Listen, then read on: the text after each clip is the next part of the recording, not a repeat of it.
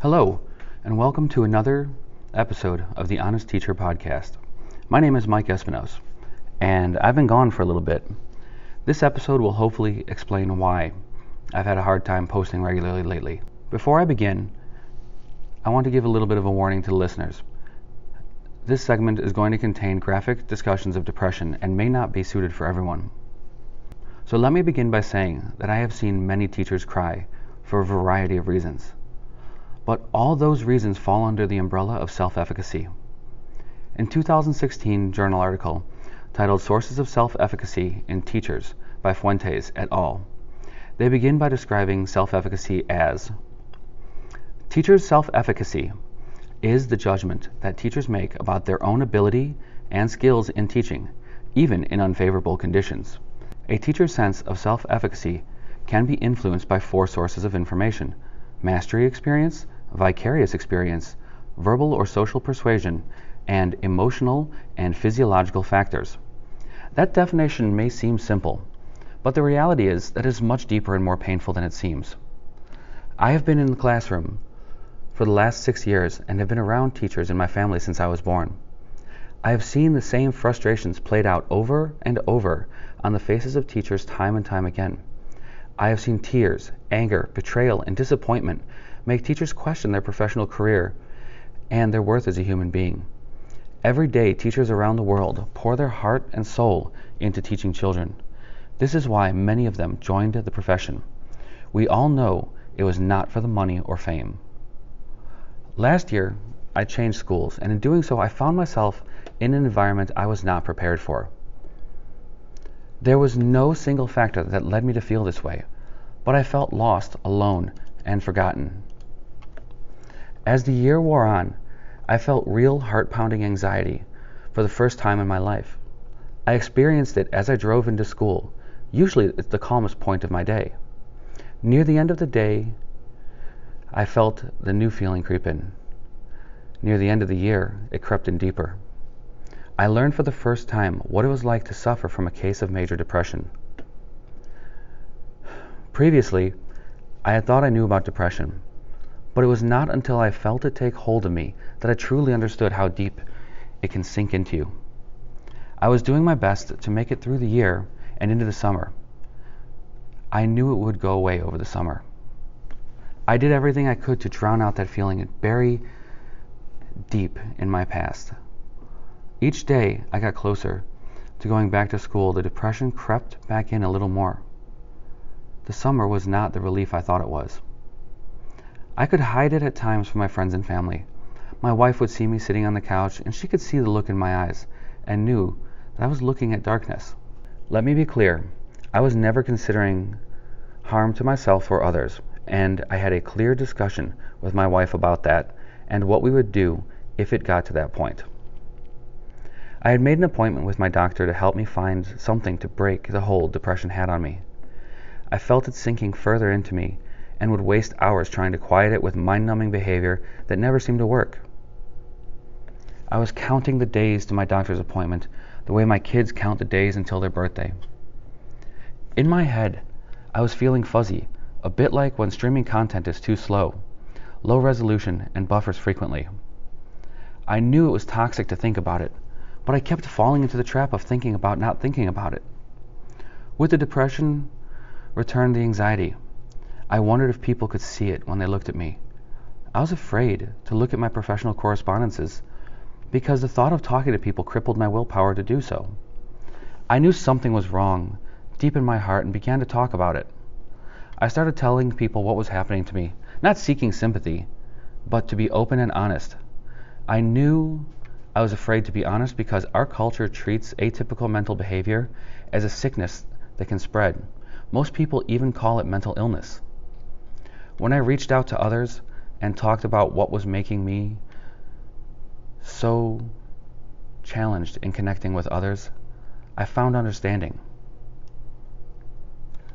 And with that, when I got the treatment my body needed, I saw that what I needed was no different than taking a vitamin because I was low on iron. I was low on dopamine and needed to treat that. The treatment is working for now, but that is only part of the problem. So what does all of this have to do with self-efficacy? The answer in what was causing my body to have trouble keeping my dopamine levels up. The answer was found at school. Self-efficacy has many factors that influence it, and that it further influences. How your student's teacher feels about themselves and their work as a professional can have a serious impact on learning. When self-efficacy is high, student outcomes rise with it. When self-efficacy is low, there is a higher likelihood that your student's teacher will be looking at job listings at night rather than preparing for the next day's lesson. Just think of the impact this can have on the day-to-day experience of students.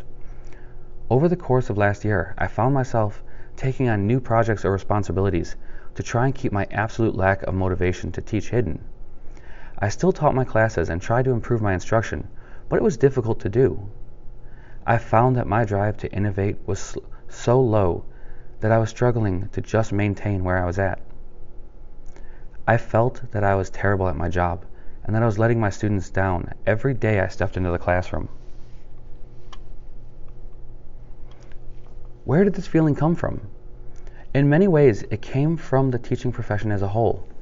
Teachers find themselves under attack from all sides on a regular basis.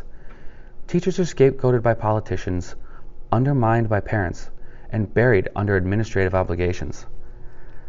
Last year, we had 20 minutes a week to meet as a team and discuss what we needed to discuss to be effective.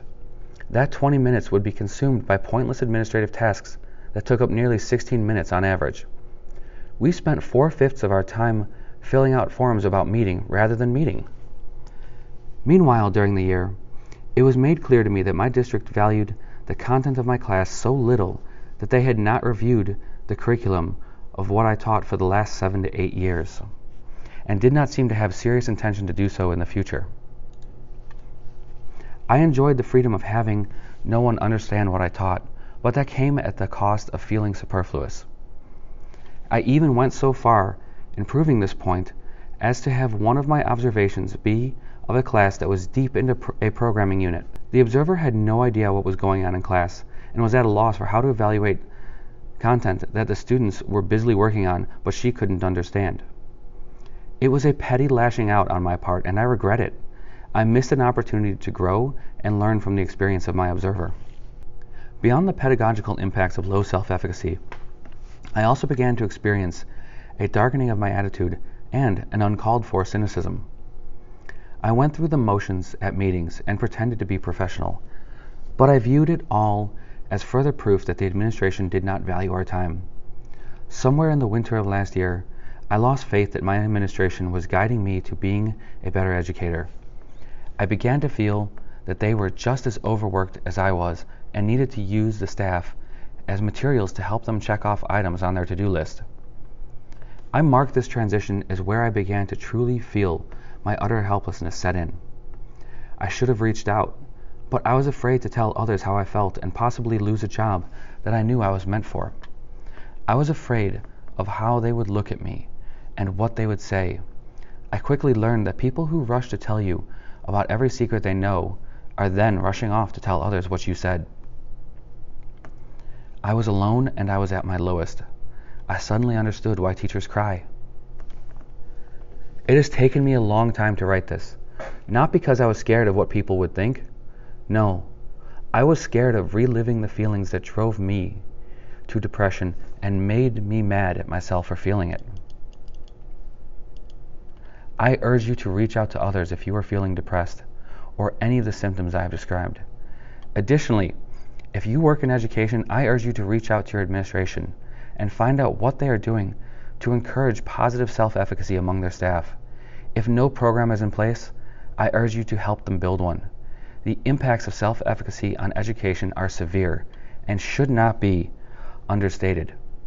In order to change the cultural ecosystem of education, we must all work together to improve the quality of our teaching environment. Please, if anyone you know is considering harming themselves or others, immediately call 911 or dial 1-800-273-TALK. That is the suicide prevention hotline. Again, the number is 1-800-273-8255. Thank you for your understanding, and I hope to be posting again soon.